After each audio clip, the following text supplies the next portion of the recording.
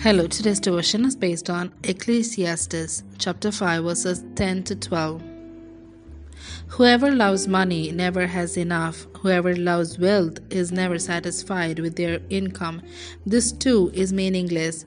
As goods increase, so do those who consume them. And what benefit are they to the owners except to feast their eyes on them? The sleep of a laborer is sweet, whether they eat little or much.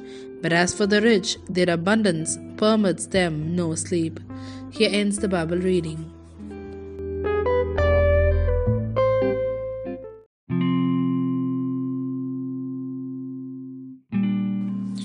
Our deepest longings.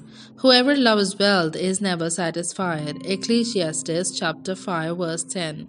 As a young man, Duncan had been afraid of not having enough money, so in his early 20s, he began ambitiously building his future.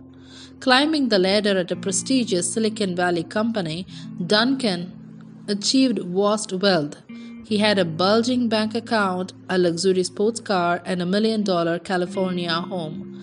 He had everything he desired, yet he was profoundly unhappy. I felt anxious and dissatisfied, Duncan said. In fact, wealth can actually make life worse. Plies of cash didn't provide friendship, community, or joy, and often brought him only more heartache. Some people will expend immense energy attempting to amass wealth in an effort to secure their lives. It's a fool's game. Whoever loves money never has enough. Scripture insists. Some will work themselves to the bone. They'll strive and push, comparing their possessions with others and straining to achieve some economic status.